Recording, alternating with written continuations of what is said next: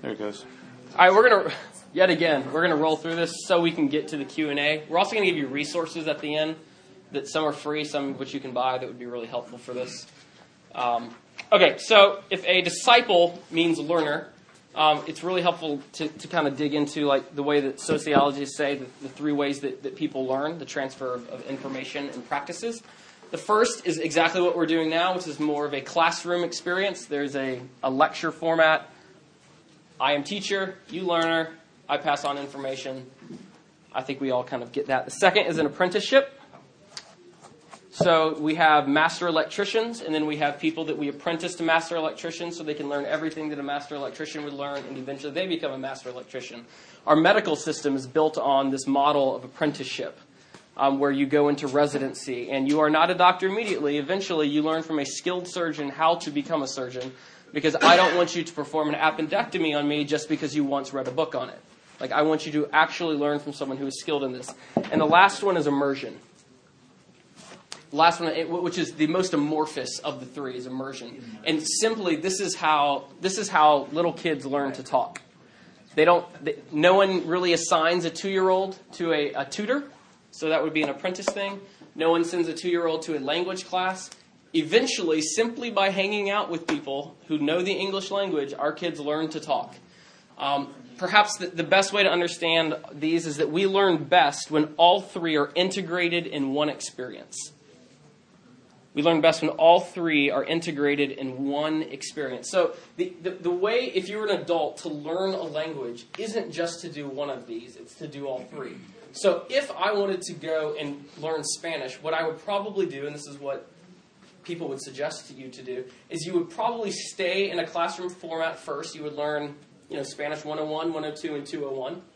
I would probably then hire a tutor who's going to help me learn a little bit more of that. But if I really want to learn, I'm going to go to Barcelona, and I'm going to be in that culture for at least 6 months until and eventually I'll become fluent. Now, it is not a good idea to drop me into Barcelona before I know how to say "Donde está el baño," or even what that means. That would be a disaster. I mean, you can do it, but the learning curve is pretty steep.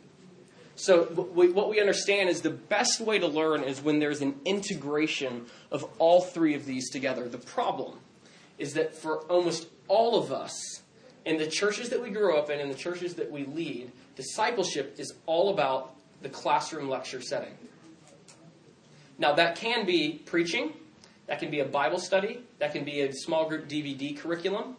That can be a workshop that you do. It could be everyone doing a book study and reading a book. What it is, in that first way of learning, is saying, look, there's information.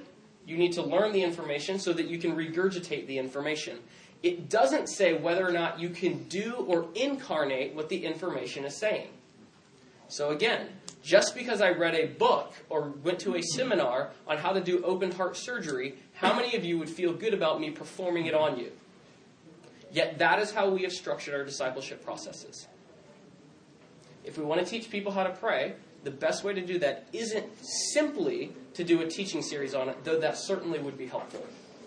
We also say, this is how I pray, you do it too. And then hang out with my family enough so that you can see how we all pray together. If you want to learn how to pray, how to teach your kids to pray, watch me teach my kids to pray. That's what immersion looks like. We need all three of these things coming together. And the problem is that we have relied so very heavily on believing that if we give people the right information, transformation will happen. How has that worked out for us? It hasn't. We have a discipleship crisis in the Western church, and primarily because we have relied so heavily on believing that right information equals transformation. And that's just not true. It's not true. We don't learn to pray. We don't learn to read Scripture simply because we willed ourselves to do it. Because ultimately, these are spiritual things. And we need spiritual people to teach us to do spiritual things. So you will not learn to do, or you won't learn to disciple people simply because you picked up a book and learned how to do it. You need someone to take you to learn how to do that. Does that make sense? Don't want to belabor the point, but so much. Okay. So what does Huddle do? What Huddle does is it gives our discipling relationships three vital components. The first thing it does is it gives us a vehicle. It gives us a vehicle, which is Huddle.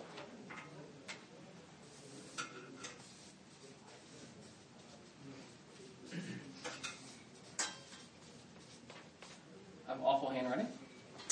So the Huddle is the organized expression of the discipling relationship. So in the way that our church does it, every 2 weeks, if you're in a huddle, you're going to be there. Like this is what we need, that organized touch point for it to happen. And so in that there is a little bit of teaching, so they're going to get some of the more classroom setting kind of thing, but there's also going to be apprenticeship and immersion that happens.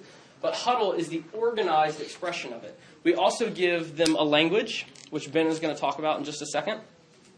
So everyone learns a common language. The important thing, again, is not that you are able to regurgitate whatever this common language is. The important thing is that it becomes incarnated in you. It is one thing to be able to deliver some sort of monologue on cheap grace versus costly grace. It's another thing to go out and be able to forgive your dad who abused you. But what we want is for people to actually incarnate the teachings of Jesus, not be able to wax on and off about it. The problem is that most people know lots of junk. They just don't ever do it. So I mean, the quote on the front. The problem with Christians isn't that they don't understand what Jesus said. The problem is they just don't do what he said. So we actually, Huddle serves as the accountability mechanism for helping people to do whatever it is that God is calling them to do. They need a language, so they're going to be able to learn that in Huddle. And lastly, and this would be the more organic piece of it, they need access to your life if you are the Huddle leader. They need access to your life. And that means they are going to be over at your house and participating as if they were family somewhat frequently. So, I mean, regularly is not a full depiction of what happens. Many nights a week, there are people who are in my Huddle that are coming with their spouses or with their kids, and they're doing dinner over at our house. Because they have access to my life outside of just this organized time. And because there are only 7 people in my Huddle, I have the ability to do that. I don't have the ability to do that with 14 people or 20 people, or for me, at the sort of the developmental place that I am, even with 11. I can do 7, probably 9, but that's about it for me right now. Because I don't have enough space in my life to offer the invitation to relationship, which is access to everything in my life. So they are going to learn about marriage, not because I just did a series on marriage, which is fine. They're going to learn because when they watch my wife and I get in a disagreement in the kitchen when we're cooking, they will watch us resolve it. They will learn more about how to function in a marriage from watching me than they will from me telling them about it. I mean, we all resonate with that, right? Like, it's an intuitive thing. We just pick it up. Like, the best gift that we can give people is a life that's worth imitating. They learn the imitation piece mostly through these times here, where they're just hanging out with us. So if someone says something disparaging about someone else, or if there's gossip, how I handle that situation, because they're hanging out with me, will tell them how will the disciple do that. Because they will end up doing it the same way. I don't even have to tell them to do it. They just intuitively pick it up. So there are 3 things, at least in the way that the discipleship process works in Huddles, that we need. We've got to have a vehicle, which is the Huddle itself, the regular rhythmic meeting of that touch point. We need to have a language that all of us use and learn, but incarnate into our lives. And we have to have enough space in our lives where we can invite people in so they can be part of our lives. Because, the fallacy of discipleship is that we think it happens at a set time and place. It happens all the time. So if I haven't called any of the people in my Huddle in the 2 weeks before my last Huddle, that is telling them something, isn't it? It's probably telling them that I may be too busy and I can't call them, or I don't really care about them as much as I say that I do. They will intuitively pick that up.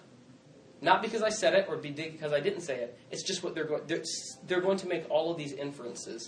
So it is a relational thing. It has, one of the ways that we talk about is that it has form, but there isn't a formula. It has form, but there isn't a formula. All right. Quickly, moving on. we talk on and on and on about how language creates culture. Ben's going to talk about the language in just a second. It's very easy to create a corporate culture with language. So there's certain ways that you talk to coworkers, certain ways that you talk to your boss. We create language not just in what we speak, but in the way that obviously 80% or 90% of language is nonverbal, so there are ways that we dress. There's our office has to look a certain way. It's very, very easy to create a violent culture. We just need to look at the rap wars in the 1990s to understand this. There actually weren't that many people that were killed, but it was the constant feeding of the language, both through what was said on radio shows as well as what was said in just the songs themselves. And it just fed the fire, and it became this unbelievably violent culture. I'll just give you two quotes that are really good. Dan and Chip Heath wrote a book called Made to Stick, which isn't a religious book. It's just some of their reflections on why some ideas stick and others don't. They said that almost no correlation emerges between speaking talent and the ability to make ideas stick. The people who are captivating speakers typically do no better than others in making their ideas stick. So ultimately, the ideas themselves have to be sticky. They have to be sticky themselves, or it doesn't even matter how gifted you are. So just as an example, the average person will remember one thing from one sermon that you say every year. One thing. Doesn't matter how gifted you are. Doesn't matter if you're Mark Driscoll, Rob Bell, or anything in between. One thing from one sermon, 1 year. So, what are ways that we can do to make these ideas sticky? So we want to be crystal clear. We're going to talk about watering down the gospel or the teachings of Jesus. It's just the opposite, because this is what the Heath brothers said next. They said, the moral of the story isn't to dumb things down. Rather, the moral of the story is to find a universal language that everyone speaks fluently. Hone in on your core message and make it as compact as possible. So, is the language reproducible? Is it sticky? Is it easy to remember? And does it encapsulate the core teachings of Jesus that could easily be incarnated in someone's life if they were in a discipling relationship? Are we... Yeah, we're now to you. Okay.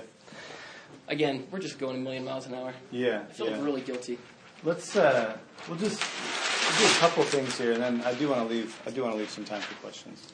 Quite a bit of time. So like Doug said, the idea of a common language is really what lies behind this idea. Many of you guys have heard about life shapes, and it's really the language that we've used in our huddle of teaching, basically helping people understand and put into practice the teachings of Jesus. Now, this is another thing that our community really balked at first, because not only does this seem cultish, it's really cheesy.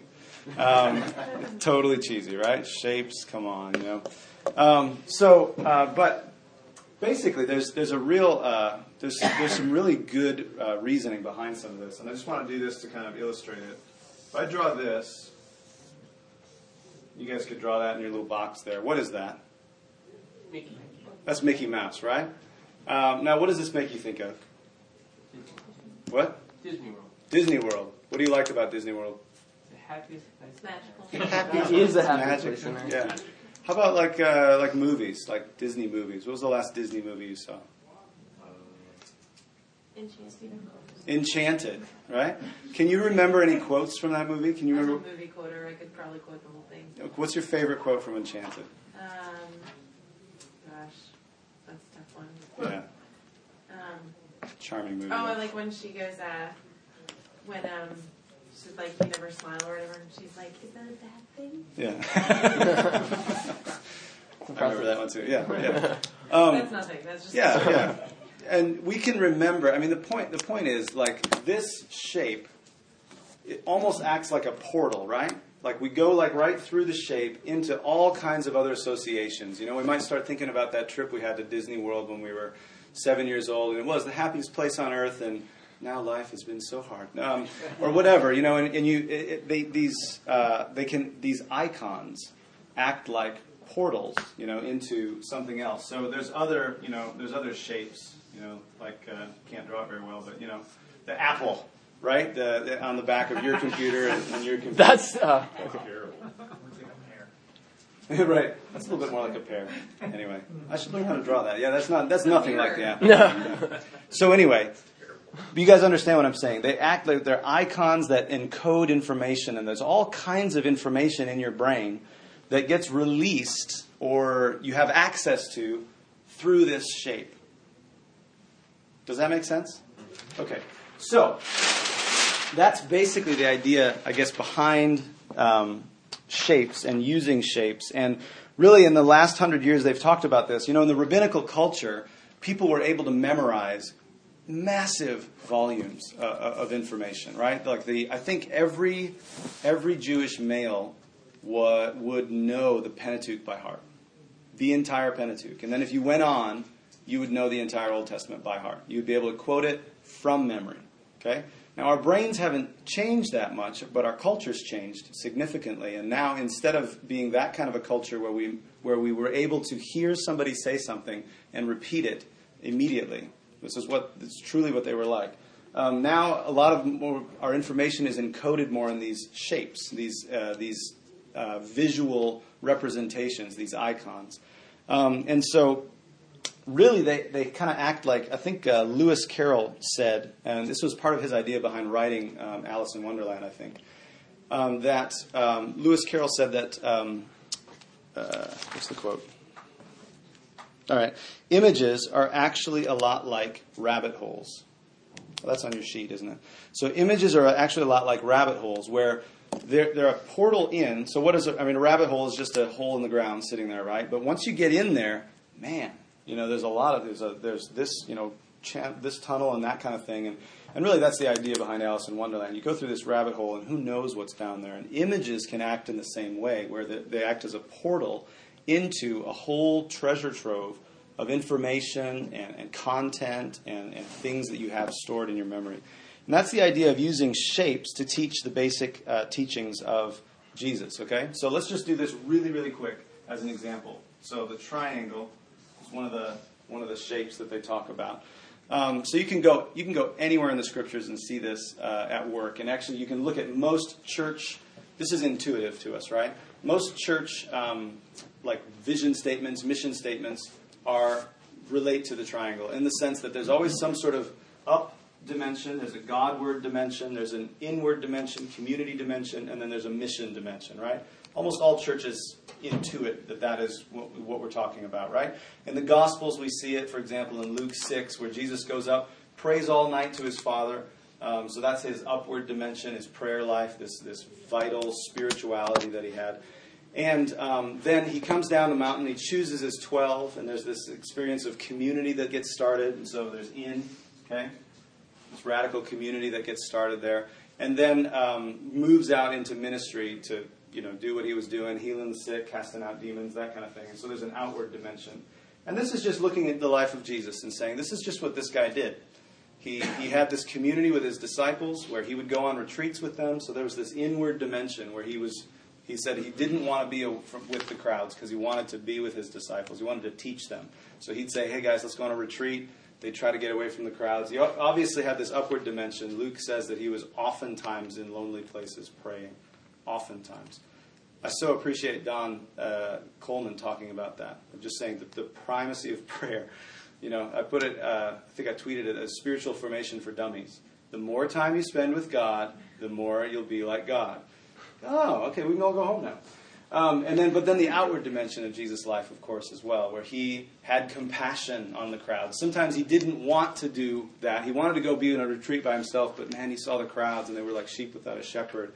And he had compassion on them and he taught them and he fed them and he cast out demons and he healed the sick and he brought people close and he forgave sins. And so there was these three dimensions, in their life. And so the way that so first of all, a shape functions as a portal. This isn't just something, you guys could all repeat this easily, right?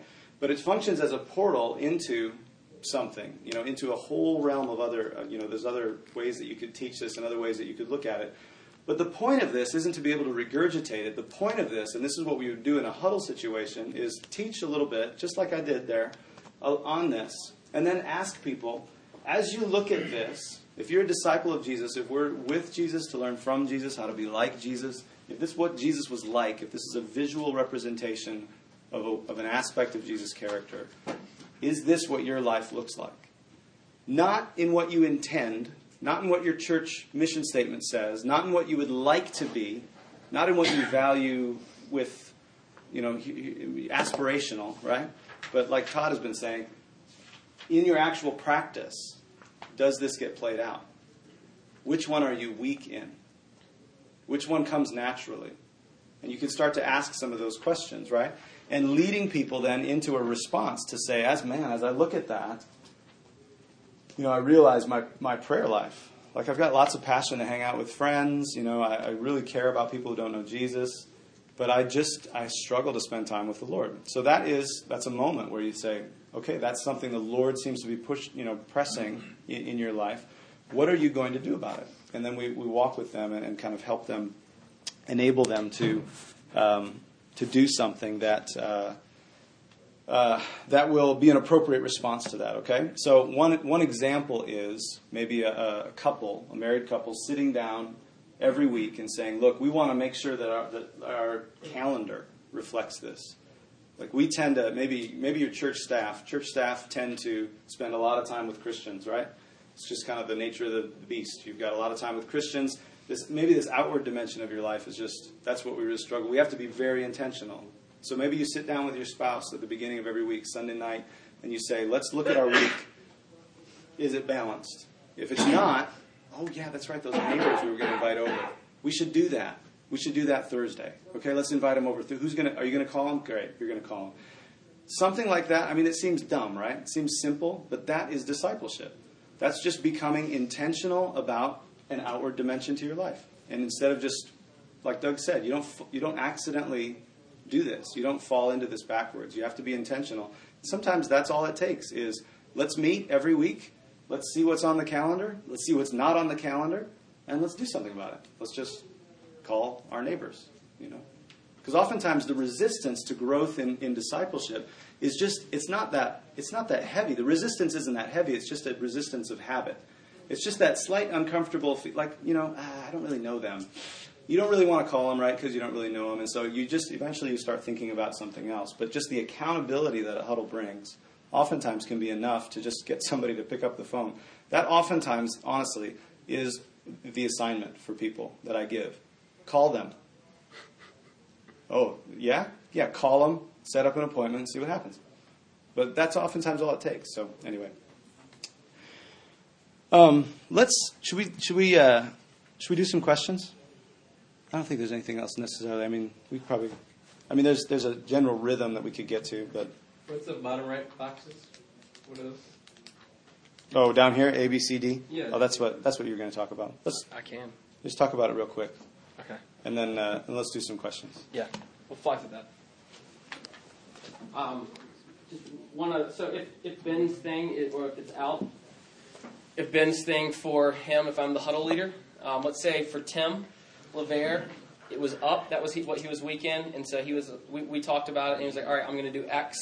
For him, it was I'm going to do, I'm going to call this couple, blah blah blah, and it's like, okay, that's what you say you're going to do, right? And so you're going to do that, and they'll say yes, I'm going to do that, and I'm literally writing this down. When we get together in 2 weeks, what do you think the very first question I'm going to ask them is? Did you do it? Not like, are you bad if you didn't do it, but if you didn't do it, it will tell us something. So it could be you're so unbelievably overscheduled that you wouldn't have even had the capacity to call and ask someone to do dinner. And so that will actually reveal something that God is saying about that thing. So it really is, the Spirit forms in this in a very, very profound way, but it's very simple. It really isn't terribly difficult, but in many ways it's being attentive to whatever the Spirit is saying. All right, so we'll finish this up. This will take 2 minutes, and then we'll open it up for questions because, let's be honest, that's probably why you're here. All right, spiritual formation pattern. Again, we've said this twice now. While there is a form, there is not a formula. There is a form, there is not a formula. So I could do 2 months in, do the triangle. It could be that every single person is perfectly balanced in the group, and we're not going to spend that much more time on the triangle, but it could be in 6 months that group is completely out of whack, and everyone has really been doing the missional thing, and they've been doing the up thing, but they are starved for Christian community.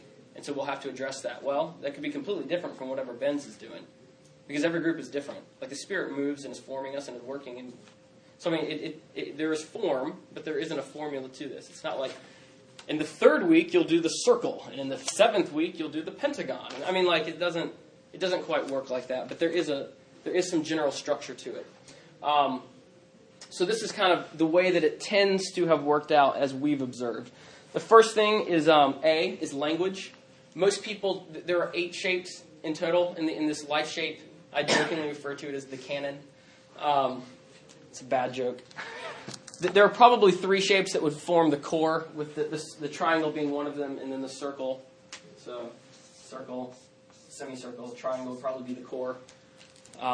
And to clarify, too, you're talking about over the life cycle of a huddle. Yes. What seems to be the general... The general shaping. Let's say this is like over... the seasons of a huddle. Let's say the seasons of a huddle, let's say that A, B, C, and D are a year. B is rhythms. Most people are unbelievably overscheduled. They say that they want to read the Bible and pray, and if they do it, they're actually probably pretty bad at it. They work from a position where if they take off work because they're exhausted, they don't rest. They don't work from a place of rest. They rest from work. Well, that is not how Jesus fundamentally lived his life. And so we should live ours like Jesus lived.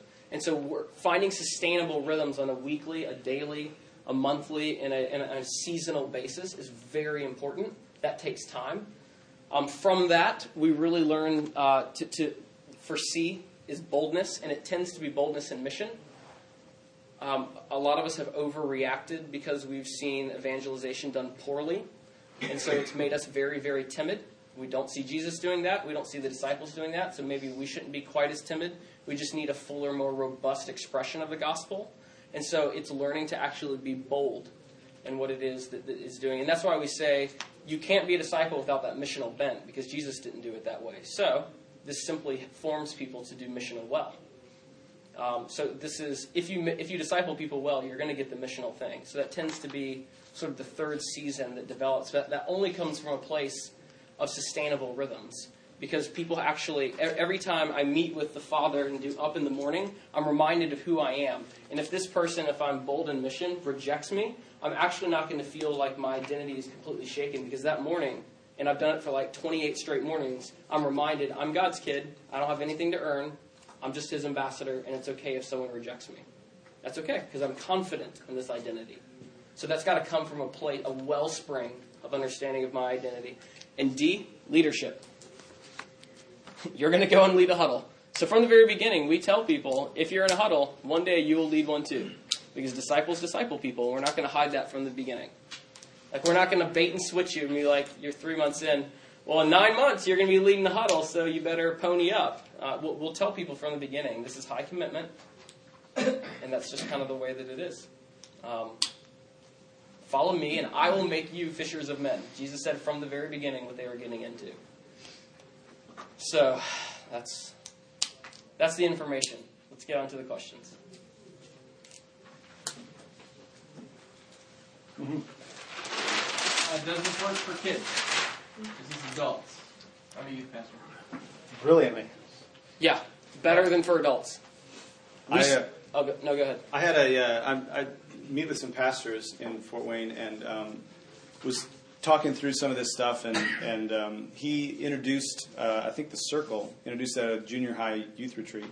And he said there was one kid he's so ADD and just doesn't remember anything. He's always disrupting. This kid, because it was a shape, something about it, it clicked. And this kid remembered absolutely everything and is just kind of moving in some of this stuff. 7th grade kid, ADD, was like, he loves it, So I think it works brilliantly. They can reproduce and then run their own groups? They could. Matt here has done it extensively. Maybe not extensively, but you've had some experience. I would probably talk to him afterwards.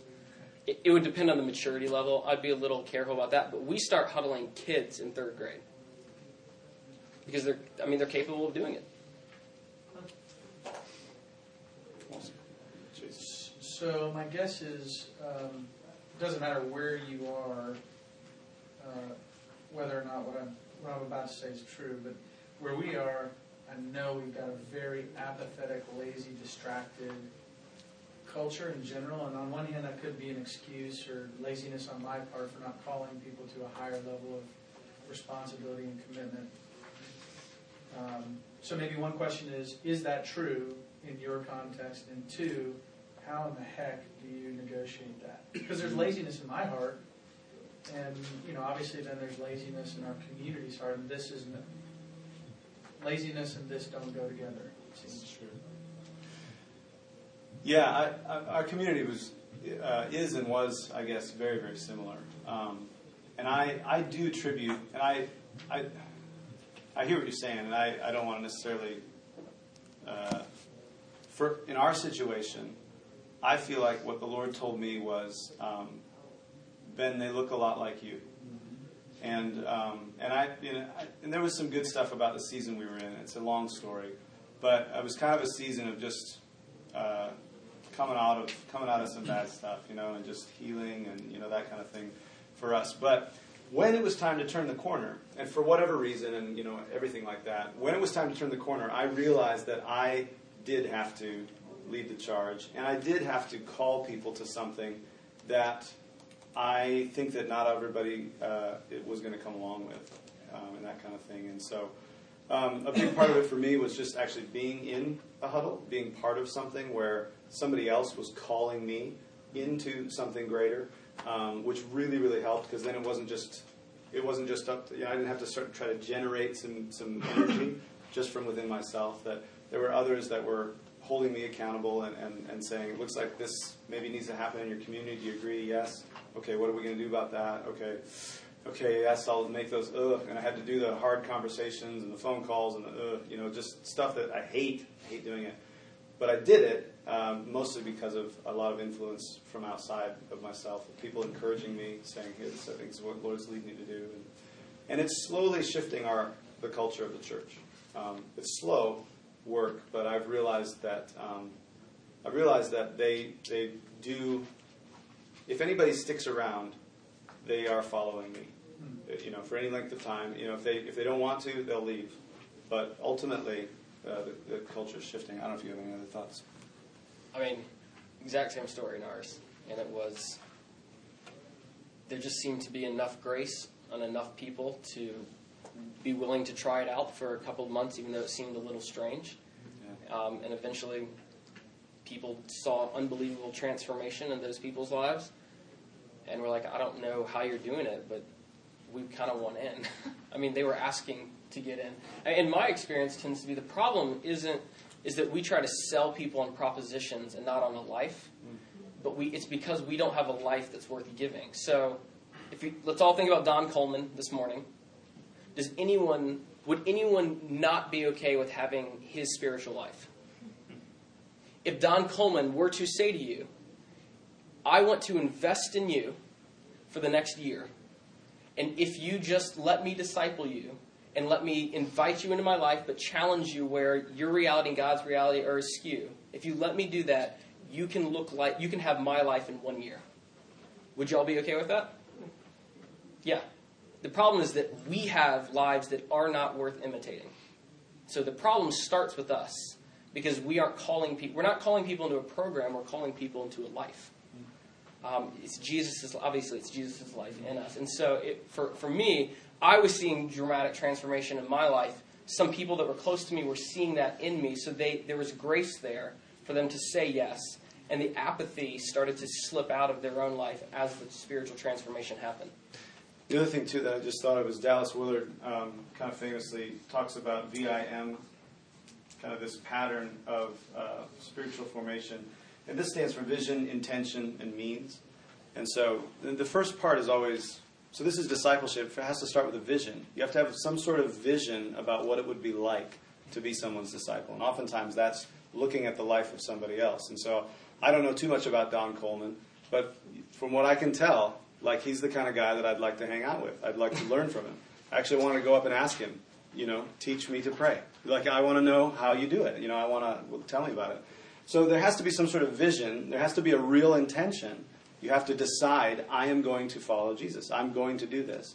And only then do you get into this question of means. Okay, what books, what tools, what information, what kinds of vehicles would be helpful? But oftentimes our trouble is we try to introduce means when nobody has a vision or an intention to do anything about it. And so it always starts with that vision of what would it be like to actually do this. Because people do it all the time. I love Todd's story about he wanted to be a Major League Baseball player.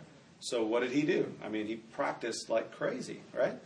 It was because he had a vision to become something. And so I don't think anybody is inherently lazy. I don't think that exists. I think what exists is a lack of vision. I think almost everybody on the planet would be willing to work hard for something that they believe was really worth it.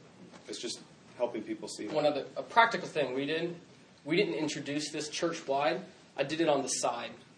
And I just said to the few people that are in it, I want to try this thing that I've heard about. It's worked unbelievably well in Europe. It could work here. It could not. Who knows? So if you're up for the challenge, it could go well. It could go horribly. Like it actually felt like an adventure when we were first starting it. Let's try this out. And that's how we did it. We didn't introduce it to the whole church. We did it on the side because I didn't want to introduce something that G.K. Chesterton has that great quote where he says, if it's worth doing badly. You will not be a good huddle leader to start with. You will have to learn how to do it. And I think we have this idea that, for instance, if you could lead a small group well, you could lead a huddle well. It requires a different type of leadership. And so if you lead it like a small group, it's not going to go terribly well. And that's how I led it for the first 3 months. And it was a disaster the first 3 months. But eventually, I learned how to do it as I was being huddled as well. And I eventually got good at it. So it started badly, but it was worth doing. So from a practical level, it's just really, if you start it and say, we're just going to experiment with it. It could go well, it may not go well, and just focus on the people who are up for it. Can I ask a follow-up? Mm-hmm. So you said laziness with vision probably gets erased or something to that effect. Consumerism, at least to me, seems pretty related to this. At least, in my context, my heart, in our community. Yeah. And it sounds like what you're saying is you got to create consumers, but in a different way than maybe the media or church traditionally has. So in casting vision, it's give them a vision for who Jesus is down the road and encourage them to pursue that, consume that. But that's a tough transition, I think. Or is that not even accurate? I don't know. I would totally agree. I think it's one of the biggest issues, and I like that idea of almost encouraging consuming something else because the results will be quite different. Obviously, consuming Jesus, right? It's not just it's a totally different thing. But I think it's a tremendous challenge. Tremendous challenge. I sometimes come back to another thing that Dallas Willard, I heard him say once, was come back to Dallas Willard a lot. So the seventh time. I come back to one thing he said is, sometimes we're in tough contexts, but the job is to preach the kingdom. And so you preach and this is his version, like what he says, the gospel is not just forgiveness of sins. The gospel is the availability of life in the kingdom by trusting Jesus. And just preach that and live it out and say this is available to anyone. But the parable of the soil seems to tell us that maybe 75% of the people aren't going to be all that interested in what we're talking about. But you focus on the 25% or whoever comes up to you afterwards and says, I have been looking for this. I knew it. I knew it was true. And you focus on them and you help them. And I think those are the people that you get in a huddle. And eventually, the yeast can work its way through the dough. And who knows, maybe next time the kingdom is preached and the people who were once rocky soil, now they're in a different place. But you just watch for that. You watch for that fruit. Preach the kingdom. Some people are going to get upset with you. Say, I didn't sign up for this. It's like, okay, that's fine. But you wait for the fruit. Yeah? I was just curious if you guys could, I guess, talk about sort of the basic difference between, I know you've talked about it, but just go into doing a small group and the huddle. And what I'm picking up on is the leader is actually living with people, so you're modeling. Yeah. And then also everyone is you're picking a teaching and, trusting God. If you did this week, that you would experience God at a deeper level. And then as people do that and people get excited that their lives really are changing, that God is in conversation with them, it's not just about God, that then helps people trust even more, and that's what's going on. I'm just trying to. I think that's great. I would say I think you referred to the accountability part of it, which I think there's some overlap though. And like I mentioned, Doug and I are doing things a little bit differently. In that, I would do it your way if I could do it again. Would you? Yeah. It's encouraging. Thank you. Just kidding. But yeah, we're trying, and I don't know how successful we are yet at this, but we're trying to put discipleship at the center of our small groups. But huddles are a bit more intentional, and like you said, it's life on life. There's a lot of imitation and intentionality. Huddles are probably higher commitment. I would say a small group, because I want to have like space for people who have no idea what this huddle thing is. They're afraid that you're a cult already, and they're just not sure what. It's like I would love for them to have a space like a small group to just come, and this is no commitment. Like you don't have to come back to this small group. That's fine. But then even out of that, I think that more intentional discipleship groups could form. But there's tons of ways to do small groups too. I guess you guys talked about transformation that people are experiencing. I guess it'd be interesting to have 4 examples. Wow, be great. Of that. Pick a topic. Okay, you said Acts 2 to 4. So sharing money with people in need. We have a family that has for years felt that God was calling them to get out of the corporate rigmarole. They're making a good deal of money. Prayed for several months. They quit their jobs. They've started a business. They had to move back in with their families, which sucks. They also live out in the middle of nowhere. They're just going through a really rough time right now. And there's this retreat thing that we're going to be doing with a group of leaders that happens once a year, but it's pretty expensive.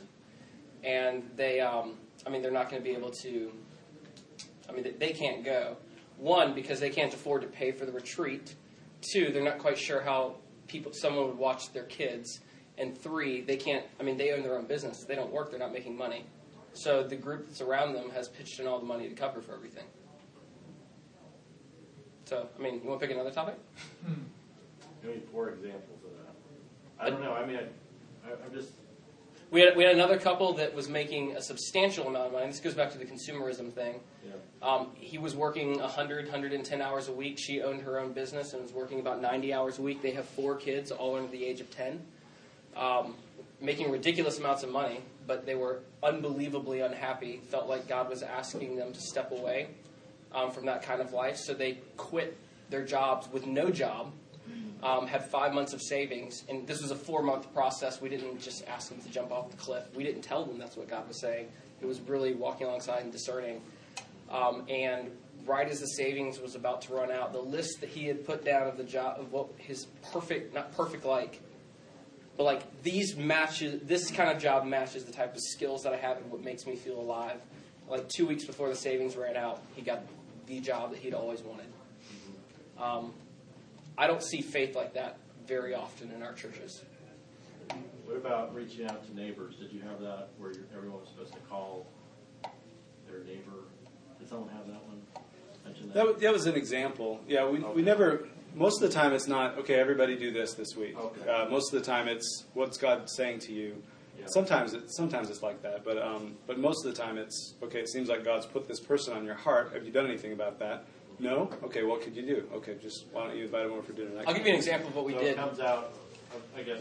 Well, I'll give you one. It's both, because Yeah. The huddle that I led Monday night, and Matt was in this one, is that we're working with different language for the gospel other than Jesus died on the cross for your sins, you're going to hell if you don't say this prayer language. And so we're really trying to get down into what is a robust thing. So everyone in the next month, we gave them actually a month rather than 2 weeks, is going to find one person who they're good friends with that isn't a Christian and just test out the language, not in a looking for a response. But if we did this enough times where we experimented with friends who weren't Christians, that when the situation arose, we would actually feel comfortable using language about the gospel, and we weren't tepid, and we wouldn't feel afraid about it. So everyone in the group is doing that. But there are times where it's like everyone is doing something different, and there are times where, like going into that night, I sense from the Holy Spirit that is what we really need to move in that direction. Another example of that is I've been praying in the past couple of days, like what direction to take our huddle. We're working through some issues of evangelism. And I just sent a message out to our group saying, this week you have to invite your people of peace to this thing. And their fear has been, some of their people of peace have been caught up in other busy things and haven't been able to come and stuff, so they've kind of faced rejection, like, their identity's wrapped up in that. Like Doug was talking about, something like, you have to do this. Then when we come back and huddle, we're going to process it. So that hasn't stemmed out of a huddle. A lot of times we'll teach on the back end of an experience. So I'll kind of mandate an experience, and we'll teach on the back end of it, whereas Doug was saying, go do this. And we'll still teach on the back end of it, but it has been teaching prior to it. And because they have a very close relationship with Matt, it doesn't come across as tyrannical. No, they'll do it. They'll do it because like they've seen unbelievable fruit from being discipled by Matt, and they trust him. And he doesn't have the whip, trying to do that. I think that's brilliant too. I mean, that's how Jesus did it, right? Yeah, experience first, explain later. Yeah, he taught after he baptized them with fire. All right, thank you. Yeah, sure. Anthony? This will be like a barrage of questions that probably quick answers. When do you split a group, go from 8 and then send them out? Is this a year process? Is it an organic thing? That's a fantastic question. You wouldn't actually split. Like with a huddle, what it would be is, because of this rhythm of every other week, those guys would continue to be huddled while they're leading huddles. One of the things you run into is time, right? That's my next question. Yeah, how do you have access time? thing seems really intense. Yeah. Well, in one sense it is. In another sense, and I heard another guy say this really well, where he said, doing ministry like this, to address the intensity issue, doing ministry like this, you have to have two different things that seem contradictory but are actually, he came out of another ministry model where, again, big church, you're sort of the pastor, the professional, and he said we would have people over to our house like once a month. But it was always sort of an event. It was this big deal. You had, you set out the best china or whatever, kind of this kind of thing. And but then he was always available kind of in the wrong ways. It's kind of hard to explain. But he said that he needed both very clear boundaries about what was okay and what wasn't okay, but also tons of flexibility to be able to do this life well. So, I mean, he had a couple of examples. His wife's an introvert. Yeah, I was going to say, that's my next question. Yeah. I have to bring my wife with this. She became one a long time ago. So he said his wife's an introvert, and so he said there's one night of the week where she goes out by herself, and he knows that. I've got the kids. I do not schedule anything for that evening. There's another night during the week. He's an extrovert that it's just open. It's like Tuesday night. It's like, honey, plan on it. We're having people over. I don't know who I'm going to invite, but I'm going to invite somebody because I'm an extrovert. So Tuesday night, hey, you guys can get together on Tuesday night? Great. And then he'll invite maybe several people, but it's always Tuesday night. So they've got some boundaries there, but they also have tons of flexibility to the point where it's like, instead of being a big deal like setting out the china, it doesn't have to be a big deal. It's just you're just inviting people into your actual life, not your china life, your actual life. So you invite them over, and it's like, why don't you guys bring celery and we'll chop it for the soup. Just come over at 4 or whatever, and we'll make. Yeah, I would echo that. It is. The problem is that we've made discipleship and spiritual journey very event driven, even when we just have people over to our house. Yeah. So one of the things that I do frequently, I like to go grocery shopping, because as a pastor, I don't see a lot of end dates or finished things all that often.